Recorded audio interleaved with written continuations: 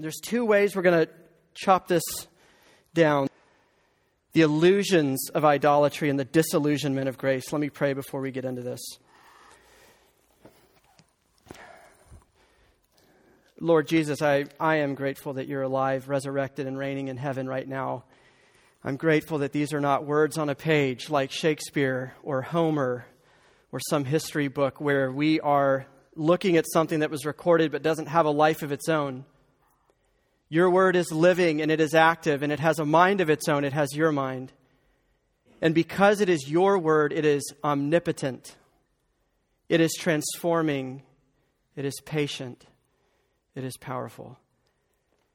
I pray to you now because I know how weak I am and I know how weak my friends are.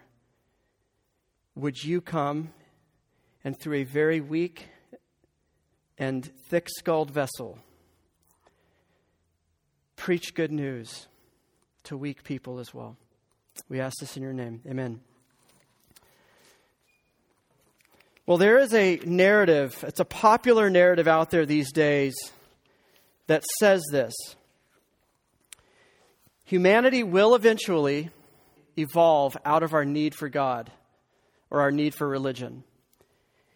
It's kind of goes under the banner of Karl Marx that religion is the opiate of the masses. It might even grant you that and say religion's been a nice emotional existential crutch during more primitive seasons of the human race, but we're getting more technologically advanced, scientifically advanced, medically advanced, economically prosperous. And so we're kind of engineering our way out of this primitive need for a higher power for God, for religion. And so the narrative goes, as societies become more developed, they become less spiritual, less religious. Maybe we see our need for God less. Does this sound familiar to you? It should. Because this is the spirit of our generation. And it's kind of it's the air we breathe culturally. It's the water we drink. It's not just outside of us, but it is in us. It's the way we think about things. We see a little bit of plausibility in that narrative too. Maybe that is true. Maybe religion's on the decline because we don't need God anymore. Well, this is bad news, but it's good news for tonight. Because it means you're going to be able to hear Hosea 2 a lot more easily. Because what I just described to you was Israel around the 750s BC. We have a tendency to think that technology was invented in the 1990s. The root word of technology is technon, which just means tools. Humanity has been making tools ever since humanity has been alive. Each generation has its own technological advances, medical advances, scientific advances. It's just our generation that thinks we're the ones that have finally arrived on the cusp of divinity. We don't need God anymore. That is exactly how Israel, the people of God, postured itself during this time. Prosperous. It was this tiny little sliver of time in their history where they weren't bothered by all the big bad nations around them. They were the prominent ones, the strong ones. They finally had some peace. They had a lot of money. Things were going really well for the Israelites. And there's this weird phenomenon that usually when we're in seasons of prosperity and in strength, when things are going great, we think we're kind of making God obsolete. Functionally, we stop maybe praying. We stop feeling a need of Him, feeling dependence upon Him. Maybe His word or preaching or whatever just sounds like noise. We find ourselves going days or weeks or even months without even thinking about Him. We are this narrative. And deep down in our bones, it tracks in our lives too, that maybe the more content and strong and prosperous I am, the less I actually need Him. Solomon is perhaps arguably one of the wisest kings ever recorded in history. He says in Proverbs, even Solomon, the wisest man, prays to God, Lord, 2 things I ask of you. Give me neither poverty nor riches, but give me only my daily bread. Otherwise, I may have too much and disown you and say, who's the Lord? Or I may become poor and steal and so dishonor the name of my God. He's making that connection. Please don't give me too much. I know what my heart will do. I'll disown you. Functionally, He's the king of Israel. He's the leader of the people of God. He would never consciously deny God, but he knows functionally I will disown you. And with a puffed out chest, I'll be like, who's God? I don't need God. We're going to take a little break, have a little distance for a little while. He's a wise man indeed for saying that. What is the connection, though? Why is it during the strong seasons when things are going well, you hit your stride sophomore or junior year, and UGA is just a fun place to be? You're like going around campus and you run into people you found your friend group. You don't feel that existential dependence you do freshman or sophomore year or senior year when you're about to leave this little nest. But you're in that sweet spot. Is it harder for you to drift junior year when everything seems to be a little easier for most of you? What is this connection? What is the correlation between these beautiful, wonderful, easy seasons and functional atheism that comes up in our heart, a denial that we need God? Why does idolatry tend to flourish in this? Here's why, and I'm going to be really brief on defining idolatry. It comes up a lot this whole semester. We've talked about it a lot, but if you're new tonight, idolatry is basically turning stuff God made, trying to prop it up as God himself in a way that eclipses God. So it's like this becomes God and I can't see anything past it. Sex becomes God and I can't see the God who invented it for your joy anymore. Food becomes God. Control, comfort, security, social status, whatever it is, becomes divine, a refuge, a safe harbor for your emotions, your heart, your soul, your intellect, your life. It's that safe harbor you want to sail to and just hide in and rest and rejuvenate. That's what an idol is. It's what idolatry is. And it's sin. And here's what happens with it. Idolatry, this stuff inside of us, makes us transactional, utilitarian creatures. We are made in the image of a relational God with a capital R. He is personal with a capital P. He is the person. And we're made in his image. Sin and idolatry has dragged us so far down in the gutter that it's made us transactional people. And I would say as Americans, we're at the front of the line of humanity. And maybe the front of the line in human history is the most transactional creatures that have walked the planet. There's always something in it for me. We're always angling in relationships, in romance, in internships, in jobs, in everything, even in exercise. There's always an angle that advances me that makes me want those things. This beautiful, beautiful, magnificent world God created is reduced down to little hits of ecstasy and joy that bring me a temporary thrill. I can't enjoy any of the stuff God made because I'm using it for some other agenda. I'm manipulating it for some agenda of mine, and it lessens it. And this isn't sustainable, and it doesn't last, and so soon it falls apart. One of the other reasons it falls apart is God is relational and he's personal, and he's made you just like him in his image. And so when we kind of relate to each other, relate to God, relate to the world in a transactional way. I'm about to show you some examples of this, but when we do this, we deny the very fabric of our being. Doesn't matter if you're religious or not, secular, Christian, atheist, whatever. If you're here in a chair tonight and you're a person, to do this denies the fabric of your being. You are a covenantal creature. You're a relational creature, personal creature. So to be transactional with the world, utilitarian with the world, is to deny the very fabric of your being, and you will feel the stretch and you will feel the tension and the ripping as we do this. In reality, the narrative that I was talking about a few minutes ago doesn't pan out to be true. There's plenty of historical examples of that, but it turns out that even as societies become more technologically, medically, economically, scientifically advanced, it hasn't curbed our craving for God at all. And it turns out, what if secularism is the opiate of the masses? What if pluralism is the opiate of the masses, the narcotic to deal with some inconvenient truths that push against things that would suit us better? Things that deny this narrative we want to live in, that we're little gods and goddesses that walk around and get to manipulate the world in whatever way we want. That's where these things fall apart. All idols, they're smoke and mirrors. In Texas, they say all hat and no cattle. Or they say all bark and no bite. They are knockoffs of real things. They are illusions. They are vaporous. There is no substance, and they're hollow. And so idolatry traffics in illusions. And that's why it makes us transactional. What drives this, though? What are we really after as we pursue idols? And again, hang with me if this is still seeming a little abstract. What are we after as we pursue these created things that we want to be God to us and want to be divine to us? That Israel was pursuing. It's what Hosea is talking about, this whole passage. The reason I think we do it is we're trying to hedge our bets. That's what's going on in this passage. That's what's going on in Israel in this day. These people, I've said it before, would never deny God. They didn't even stop going to church. They didn't even stop offering sacrifices at the temple. God will say in a few more chapters, I don't desire your sacrifices and your rituals and your box checking. I desire mercy. Hear the personal God. Hear the non-transactional God being relational and personal. He's not like us.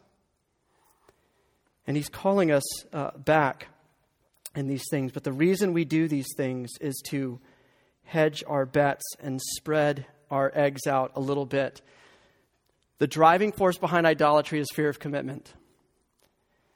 I know that phrase resonates with you because you either feel it or you've been burned by somebody else's fear of commitment, right?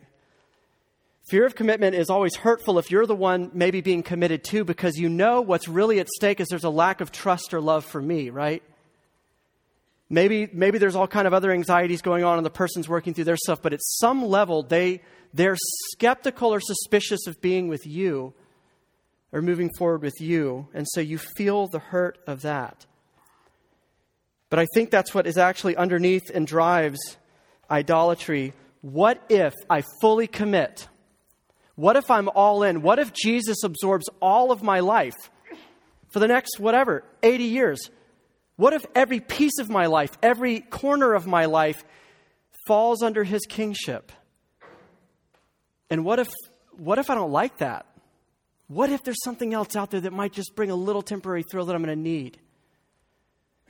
Is it really wise to put all my eggs in one basket? Don't they tell you to diversify your portfolio?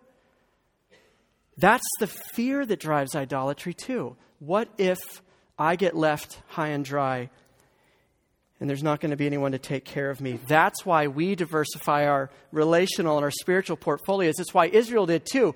God of Israel is not enough for us. What if he can't make it rain on our crops? What if he won't bless our fertility and we're having babies who can take over the family business?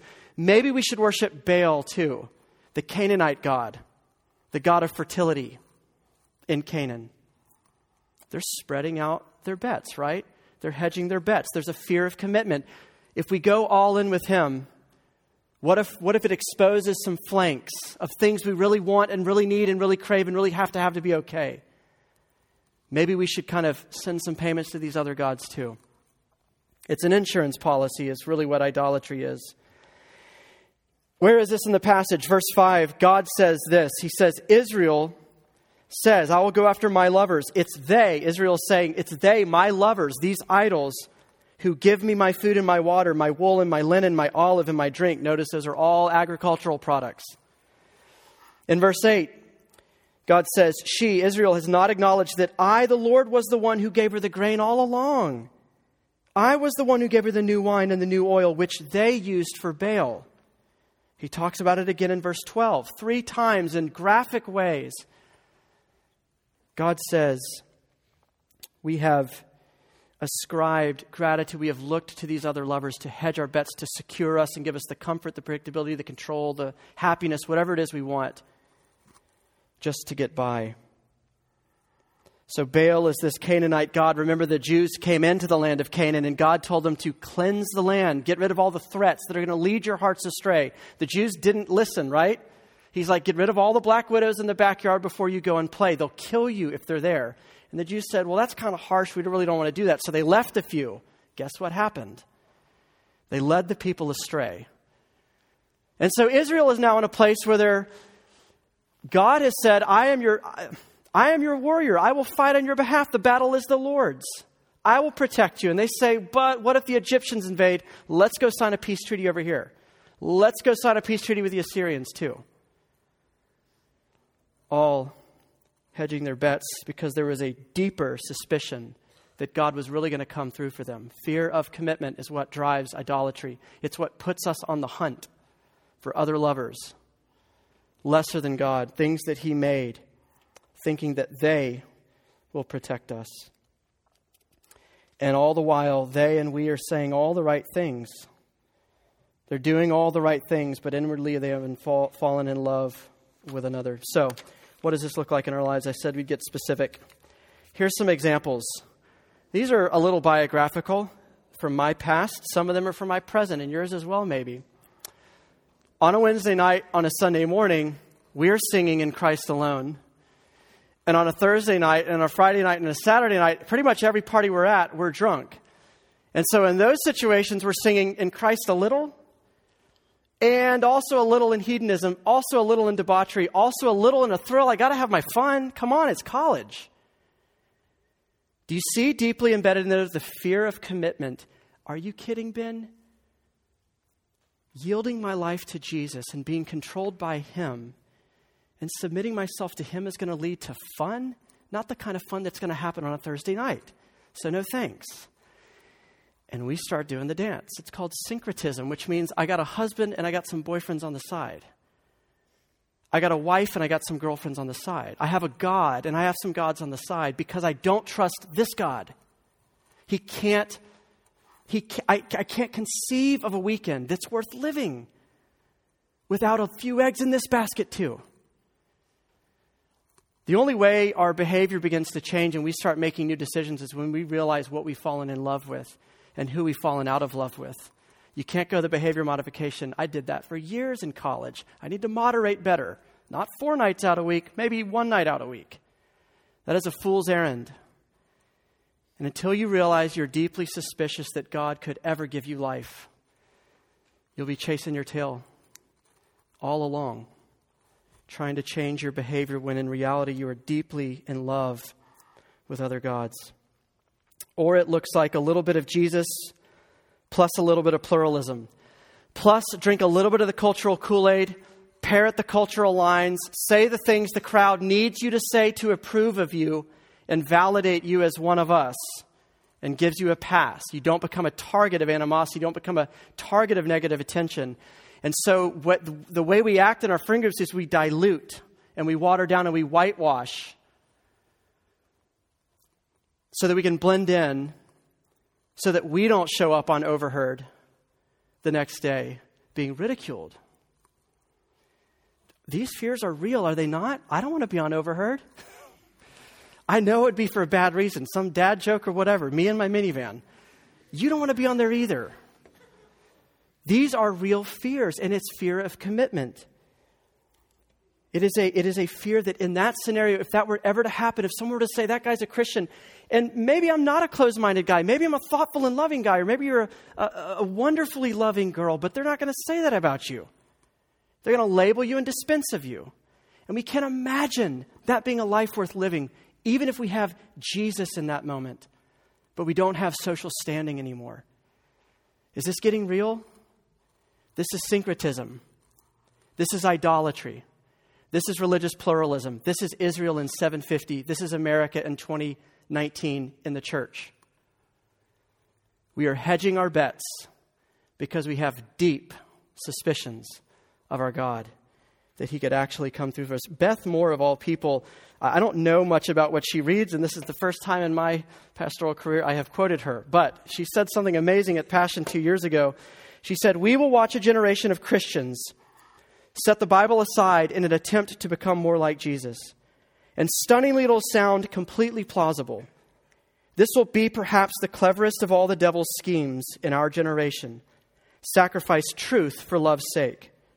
And you will rise or you will fall based on whether you will sacrifice one for the other, or whether you will have the courage to live in the tension of both truth and love." It's not just pulling yourself up by the bootstraps and getting your game face on and having the culture to live in the tension of fidelity to Jesus in an age where it's not as cool as it was 10 years ago. Or whether you choose to dilute that and hide him for the temporary smile of a crowd that will just as soon frown at you in the next moment. These are the things that are driving us, and then we'll go on. So idolatry is always this transactional. It's always this utilitarian. And therefore, it is no accident that God chooses this sustained image throughout the book of Hosea of prostitution. He is not gratuitous. He's not doing shock value, saying, oh, they're nodding off. I better drop this line in there so they wake back up and listen to me. It's a very fitting metaphor, right? Given what we're talking about. No prostitute ever slept with a man or a woman because they loved them or because they cared about them or had any concern for them at all.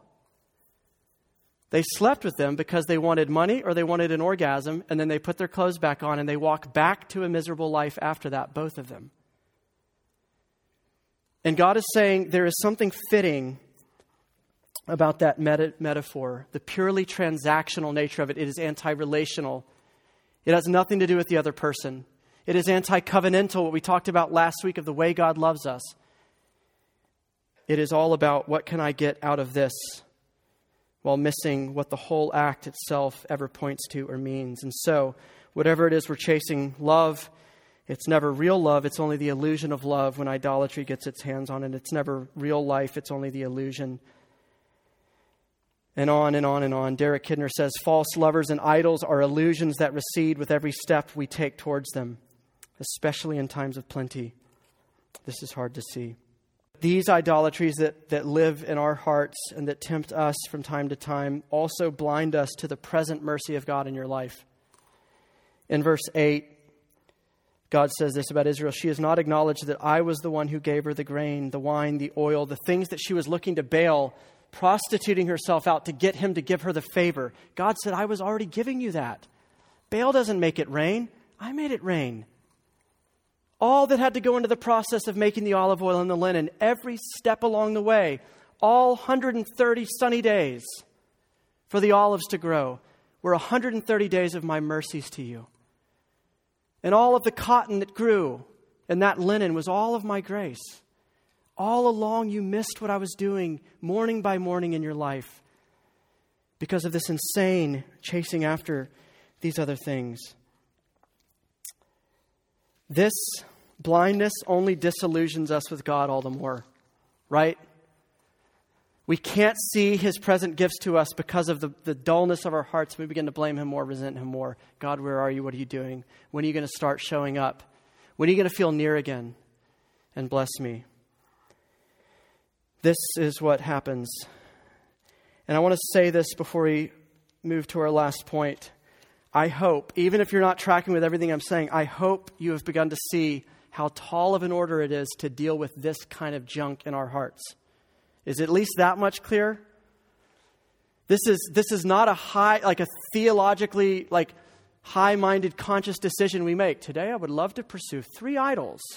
I know they're not going to satisfy me. I know they're going to kill me, but I'm still going to do it. And at the end of the day, I'm going to go back and repent. It's subconscious. It is lived out. Each day we live is a lived out expression of what we really love, who we really think will provide for us. Taming an idolatrous heart is like wrestling a greased pig. It will only lead to a pig that has escaped, gotten away again, and you being covered in the stink of the pig. It is too slippery, it is too unwieldy, unless you have someone there to help you corner that and subdue it and tame it and wall it in and box it in. And those are exactly word for word what God describes that He does to His people in the midst of our idolatry. Verse 6 and 7, therefore I will block her path with thorn bushes. I will wall her in. I will corner her. I will box her in so that she cannot find her way. She will chase after her lovers, but she will not catch them. We will look for our lovers, but we will not find them. He will block our path. He will put thorns in our way. He will wall you in. We will chase our lovers. You will look for your lovers, but you will not be able to find them. And this is incredible grace. So what's going on here? That God would do this for us. What's His intention? to screw with your life like a puppet and make it miserable? The intention is what comes next, the very next verse. Then, she, Israel, will say, I will go back to my husband as at first, for then I was better off than now. If you grew up in the church, you know about the parable of the prodigal son. It's almost identical. This came first, then that came. This was probably on Jesus' mind when he shared that parable. Same thing happens with the son. Takes all of dad's money, goes and spends it on women and booze in a far country. Transactional, right? And he finds emptiness in that. He comes to his senses one day, eating from a pigsty, and he says, very transactional comment, not a relational comment, not a loving comment, but he says, even the slaves in my father's house eat better meals than I'm eating right now. Maybe I should walk back home and my father will make me a servant. Not, I love my father. I gave it all away. I had the best thing ever. She does not say, I loved my husband. I threw it all away. I squandered it. I want him. She said, she's doing the pro and con list at rock bottom. Well, it's better there than here. Even in her repentance, Israel is still just covered in the stink of this stuff, is the walking wounded of her own pursuits, as we are. What does God do in reaction to this? He walls us off from the poison we're chasing. He puts thorns in between you and the murderers taking your soul. He paints you into a corner so you can't get out.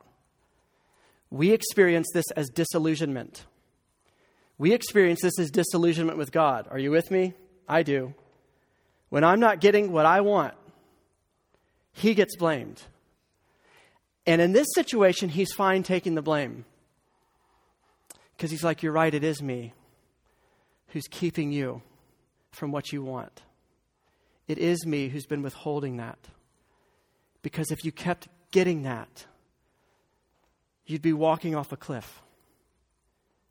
So in this situation, God is happy to take the blame. Grace will disillusion you with the illusion of idolatry. Because God cares. And he will not participate in my self-destruction or yours, but he will intervene and thwart it. I really have a theory, and I think it comes out of this passage in the parable of the prodigal son, that everybody is really just looking for a marriage and a home in life. Sometimes there are physical correlations to that. Sometimes, probably for most of you, you actually grew up in a home. We have friends up the road from us who don't have a physical home, but I guarantee you they still want a home. Deep in the heart of every person, every refugee, every unsettled person, whoever it is, we want a home, we crave a home. And we want someone in that home. We want a person in the home who knows us, who's excited when they see you coming home, who accepts you, who is a safe harbor, a refuge, a security, a comfort, a source of joy and warmth and happiness. Everybody wants a home and everyone wants a marriage. Maybe not literally. Maybe you're like, I love my bachelorhood or my bachelorettehood or whatever. That was me in your situation back then. So dating was complicated. But even if you don't want to be married one day, even if you're not called to be married one day, you still want to be known, don't you? You want there to be someone out here who sees you as you are and says, I love you. And I'm not running away just because I've seen you as you are. You crave that intimacy and welcome and acceptance. I do too. You crave the security of a home. C.S. Lewis in The Weight of Glory, our lifelong nostalgia, our longing to be reunited with someone in the universe from whom we feel cut off, to be on the inside of some door which we have always seen from the outside, is no mere neurotic fancy, but the truest index of our real situation. Tim Keller adds to that, we are all exiles, always longing for home, always traveling and never arriving. The houses and the families that we actually inhabit are only the ends along the way. But they aren't home. Home continues to evade us. There is an old Spanish story. Maybe you've heard it. A father and a son become estranged. The son runs away from home. The father searches for his son for months and months and months, and there's no sign of his son. And so as a last-ditched effort to find his son, the father takes out an ad in the Madrid newspaper, and the ad reads, "Dear Paco, meet me in front of this newspaper office at noon on Saturday. All is forgiven. I love you. Your father." The father shows up on Saturday morning to the newspaper office, and 800 men named Paco are there who had responded to the ad looking for forgiveness and love from their fathers. I don't care where you are with God, if you know where you are with God, if you know you don't believe in Him, you think you know you do believe in Him. I dare you to tell me you don't long for a home with somebody in it. A marriage and a home. And I dare you to tell me that you would not like home to come to you because you can't find your way home. We get so turned around and so lost and so dizzy from all these other pursuits every week.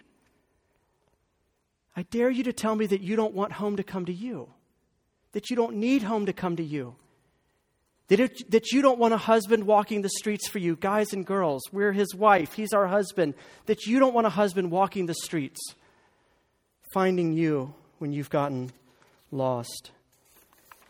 Friends, the cure for idolatry. You want to know the cure for idolatry? You want to know what does subdue and tame that greased pig and gives you the world back and all of creation in it? To rightly relate to it and to enjoy it and to love it? The cure of idolatry is powerful, transforming, healing love of a non-transactional God. Not a God who is using you for some greater end or some agenda, but who sees you and knows your name and knows your story and knows your coordinates and is coming for you. That is what heals. Is love that walks the long road back to healing with you. It is the patient and pursuing love of God that heals our hearts. And this is not an emotional, ethereal love. It is incarnated. It is historical. 1 John, by this we know love, that He laid down His life for us. In history, in time, in space. A husband has come to planet Earth looking for his bride and has brought her home. And home has come looking for the homeless and the wanderer to welcome us. I want to end by reading these last few verses of the passage. I hope this passage still had your attention when Hunter read it earlier. Therefore, the Lord says about His idolatrous bride who has commitment issues with Him. Therefore, I am now going to allure her, and I will lead her into the wilderness, and I will speak tenderly to her. In that day, declares the Lord, you will call me my husband, and you will no longer call me my Baal. You'll no longer get me confused with those silly little other gods. I will remove the names of the Baals from your lips, and no longer will their names be invoked. In that day, I will make a covenant for them, and I will betroth you to me forever. I will betroth you in righteousness and justice, in love and compassion. I will betroth you in all faithfulness, and you will acknowledge the Lord. This covenant that he is talking about is secured in one who will accomplish this. The husband who comes and brings home to us in Jesus. If you don't know Him and you're hearing this, you have a big question tonight. Do you not want this? Do you believe the naivety of how we started this whole conversation? That the religion, that God is the opiate of the masses? Or are you beginning to see that unbelief is the opiate? Suppression of the truth is the existential crutch to try to get us through life. Jesus is not a coping mechanism. He is a Savior and a Redeemer who has come to bring you home. And He has come looking for His people. Will you respond? Brothers and sisters in Christ who are here tonight, can we at least tonight acknowledge the silliness of our idolatry and the transactional ways we treat each other and we treat ministries and we treat churches, the consumeristic ways we treat God? And can we begin to ask for His mercy to repent and to see people and to see Him? Let's pray. Lord Jesus, we pray that very prayer. Make that come true. Pursue us, allure us, draw us back. Work in our hearts, whether our hearts are dead and need resurrection or whether our hearts have been resurrected and need revival. We need your power, and we thank you for your love. We thank you that you have come looking for us the first time and the 1,000th time. Amen.